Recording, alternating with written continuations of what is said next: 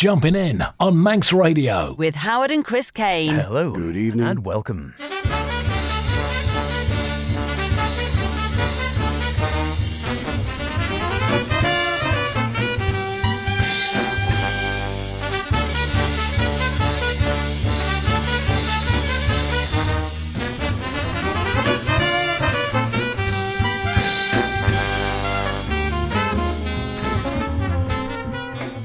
And it is Saturday night once again at 9 o'clock here at Manx Radio, probably a lot of other places as well. It can only mean one thing: it is jumping in the best in modern and contemporary jazz with H and Chris as well, and of course, a bit of a special this evening. Yes, we welcome along to this week's show. Too many Easter eggs, I reckon, as we catch up with saxophonist Trish Clues as she sets off on an album launch tour with a fantastic My Iris band. But before that, as we all prepare our eggs for rolling, race our ducks and hunt for our Easter bunnies, what extraordinary sounds have you been rolling this week, H? Have you bunnied up, and are all your ducks in a row? Well, we might dip into a little bit of Masabumi Kikuchi, his final studio album, and I'll stay with the Japanese theme if we've got time with a bit of Thomas Fujiwara. And from me, we take our time, we look into the distance, there's a nip in the air, and before all that, we spring into step with Dancer in Nowhere from Miho Hazama M Unit.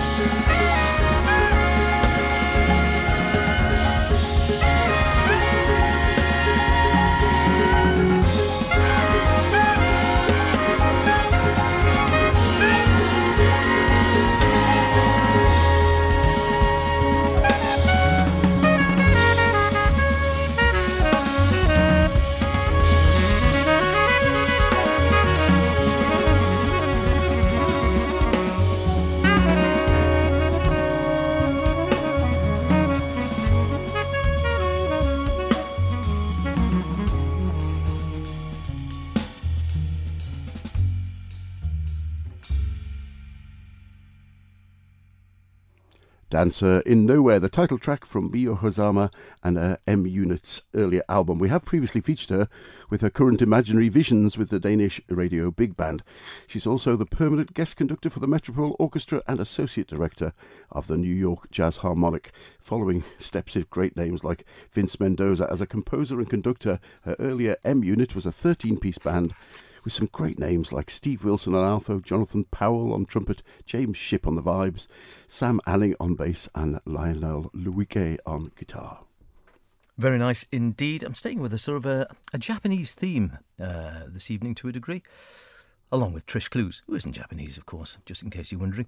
But yeah, Masabumi Kikuchi, Pooh, as he was known, a quirky, no, I know it wasn't to everyone's taste, a quirky piano player, one of those piano players, jazz piano players that ploughed his own furrow and just went his own way, regardless of what anyone else thought. By the end, I'm told there was only Paul Motion who'd actually hired him. He died a few years ago, but I always rather liked it. Very sparing, very spacious, almost like he's thinking about each note sometime, but none the worse for that. His last album was the final studio recording on a lovely Steinway Grand called Hanamichi. Here's his version, or one of his versions, he does a couple of takes on this album, of My Favourite Things.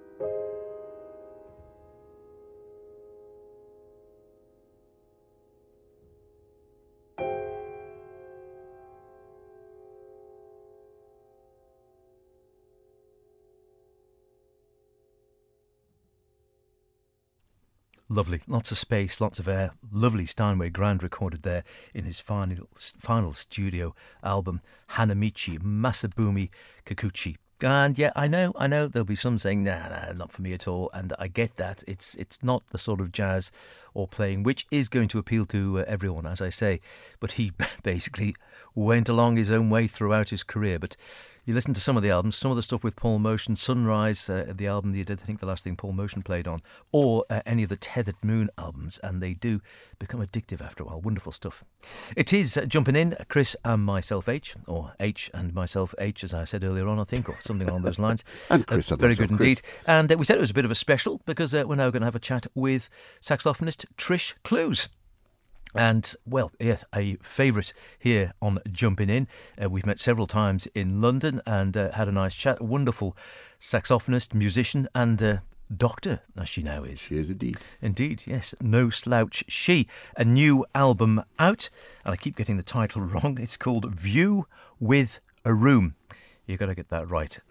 View with a Room. It's with her long-time band, A Different Sound, as I put to her when we spoke to her on the phone a couple of days ago. Yeah, which hopefully is the right way around. So when everything all went quiet and still and isolated a couple of years ago, I was just about to go on a little tour with those guys. And so I put out a sort of self-release album of live stuff that we'd just sort of done in the last few months, just because it seemed like a nice thing to do.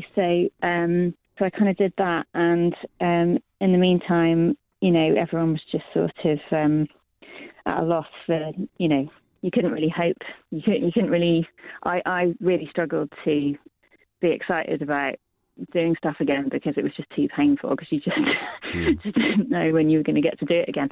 So I kind of initially, I got asked to do a couple of things by people, which was nice, but I also did some of my own things off my own bat as well. So I did some solo instrument writing, which was nice to have the opportunity to use my time to do that. And gradually I sort of started writing bits of things sort of with my band in mind, but again, not really knowing when we were going to get to do anything. And then as sort of live streaming opportunities started appearing like a few months down the line, I just sort of started throwing, obviously no one could really see each other except for when you were, inverted commas, working. So so I didn't really have any time to rehearse or do any of that kind of stuff. So what I did was just write a tune, and, if we were doing a stream, I'd bring it to a sort of sound check when you're meant to be checking all the levels, and just sort of shoehorn it into the set. And cutting a long story short, by the time we got to beginning of last year, or like spring last year, I kind of realised that I had an album's worth of material. So that's how it came together. Yeah, very exciting indeed. Now, of course, you weren't just sitting on your hands busy composing. You also became Dr. Clues during your lockdown, didn't you, really? I think that's, I did, yeah. I remember you talking right. about the amount of work you were having to get through, and it was a great part of that, I think, was the other project you have with your own festival and touring around Emulsion. Can you tell us a little bit more about that? Yeah, so my PhD was sort of it was actually quite quite fortuitous, because I was at that stage where I needed to write up everything, and I was really struggling. I was just so busy with other things. I was really struggling to actually do it. So when lockdown started, I was like, obviously it was awful, but it was also like, okay, so I just basically shut myself away, for the first month, and I was just kind of finishing that. And so it was kind of quite weird, like the start of lockdown, because I kind of felt I wasn't really going through all the stuff everybody else was doing, like home baking and all those sorts of things, because I was just trying to desperately get this thing done. So yeah, so that was right at the beginning, although that seems like a long time ago now. And then it was just like having Elastic Band released. So I think a lot of the reason why I started writing so much was just because I hadn't really had my own time. I'd been doing a PhD, so it was just so nice to have time to write and stuff as soon as I'd finished that, the thesis bit kind of off. So that was that. And then Emulsion, I've been running it. I sort of realised when I was emailing someone the other day that it's basically 10 years since the first one. And so when was the last one we did? In 2019, so the autumn just before COVID hit. Yes. And yeah, it's changed loads since I started it, obviously. And I've always run it in a sort of year-to-year kind of way anyway. So I don't put any pressure on myself in terms of what it should be at all. Yeah, I mean, I did quite a lot of things with it whilst I was doing my PhD. And my PhD was really a kind of an excuse to make some interesting things happen. Tell us a little bit about the writing process for the new album, because I was saying, do you write with sort of parts in mind, thinking, oh, Chris could do this, James could do that? Does that sort of work that way, or do you just sort of write from the head and, you know, it's a case of, right, make of this what you will? I guess both, yeah. I mean, obviously, definitely knowing people really well, knowing they're playing really well is really helpful. And I kind of embrace that in my writing as well. So just and that's always been the way, you know, like I'll write things in response to things that they're interested in, and I could sort of say that about most of my tunes, you know, like I'm not going to do that because it would take ages, but I could like tell you precisely where their influences and ideas kind of come into it. But yeah, of course, obviously there are also things where I'm kind of dreaming up and go like, oh, it'd be really cool if so-and-so was playing, that kind of thing. So it is both. But I mean, I guess like the brilliant thing about improvised music is that when you kind of get on the stage, it's then, sometimes I think it's actually easier for them than it is for me to play my music, because it's like they don't have the baggage of having written it, so they can just get stuck in.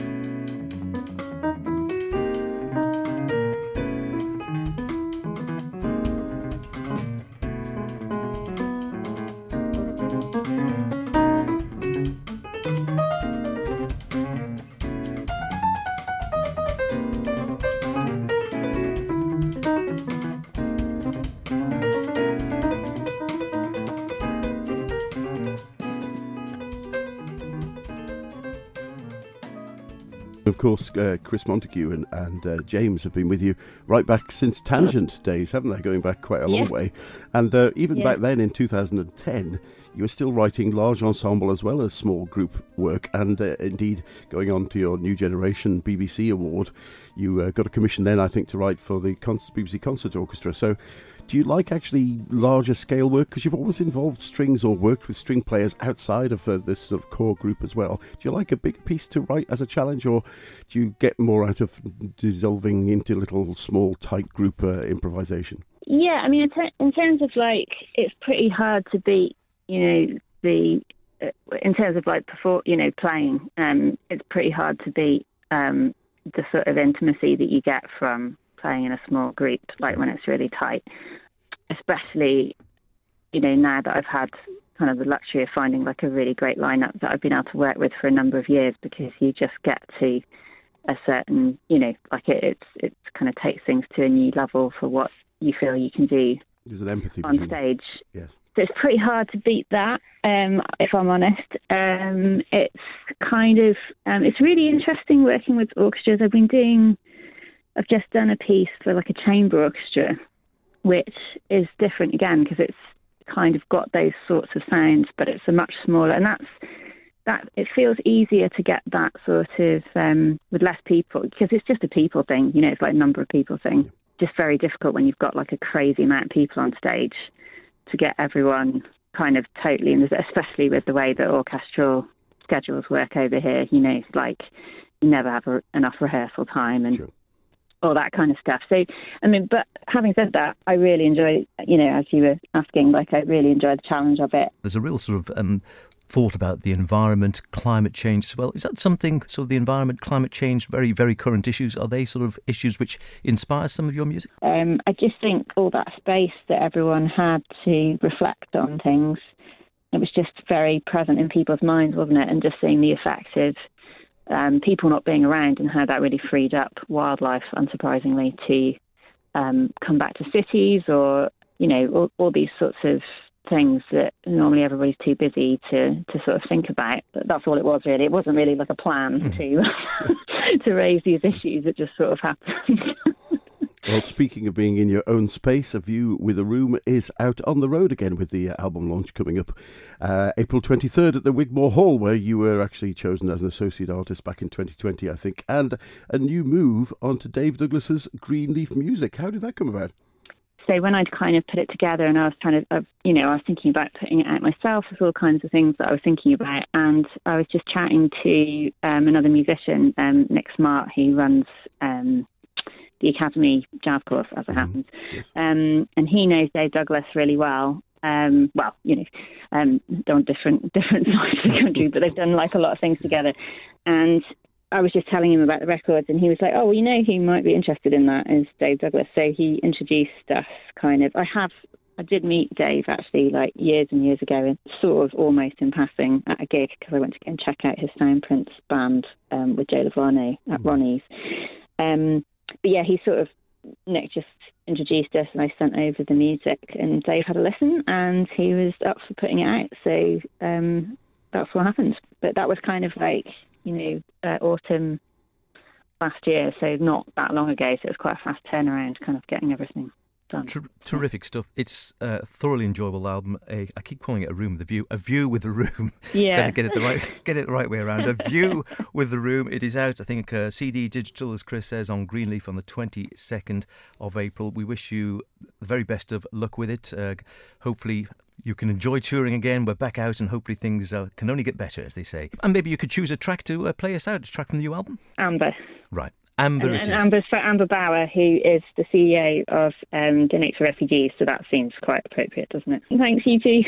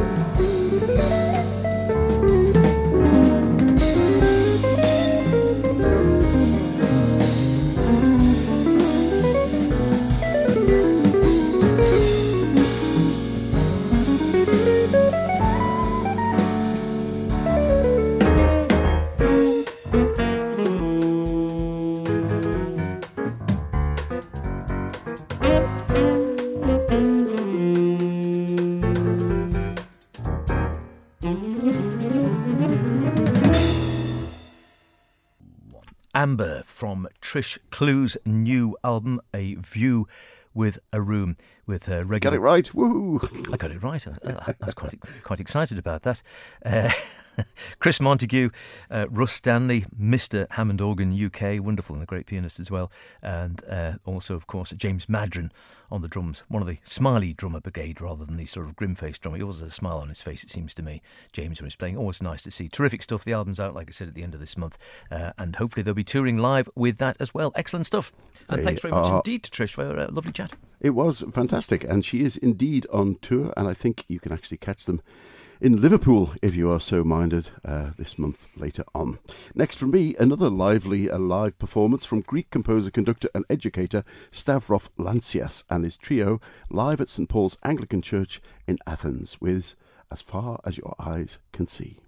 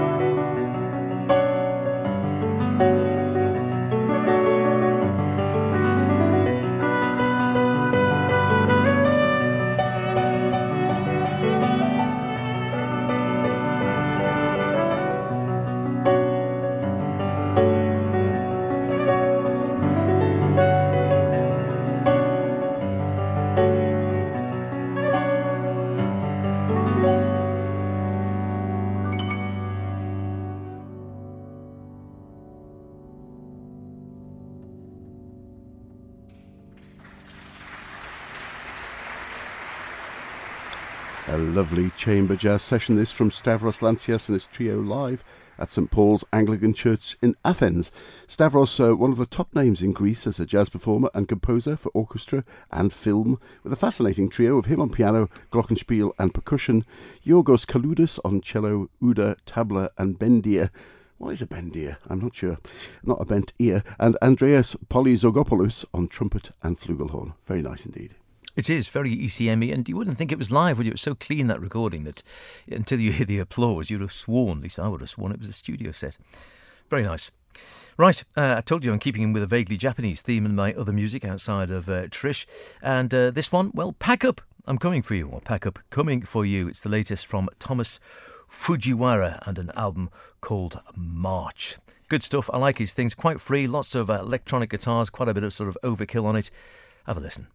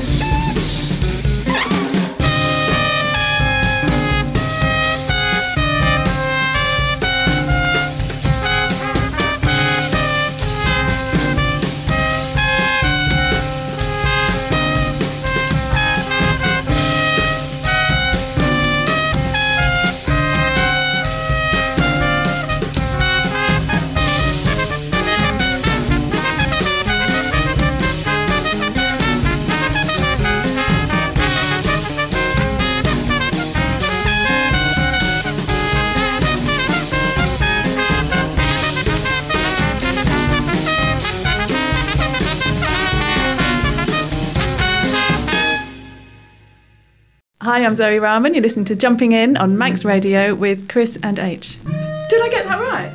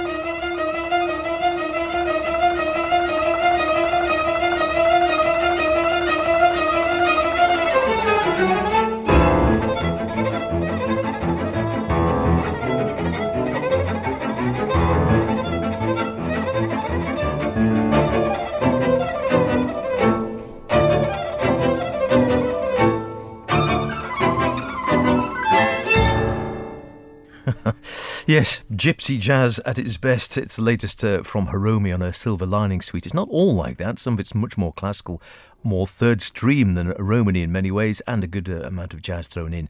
It's, yes, the Silver Lining Suite Hiromi Piano Quintet. It's basically Hiromi with a string quartet, as you might have gathered there, and that one, Riviera del Duero. Almost thrown in for fun, you might wonder. Before that, it was Thomas Fujiwara. I'm a bit of a fan of his. I'm growing on with his music, I must admit, after his previous release. This is one just called March. His triple-double ensemble I enjoyed earlier on with Mary Halverson follows off the back of that.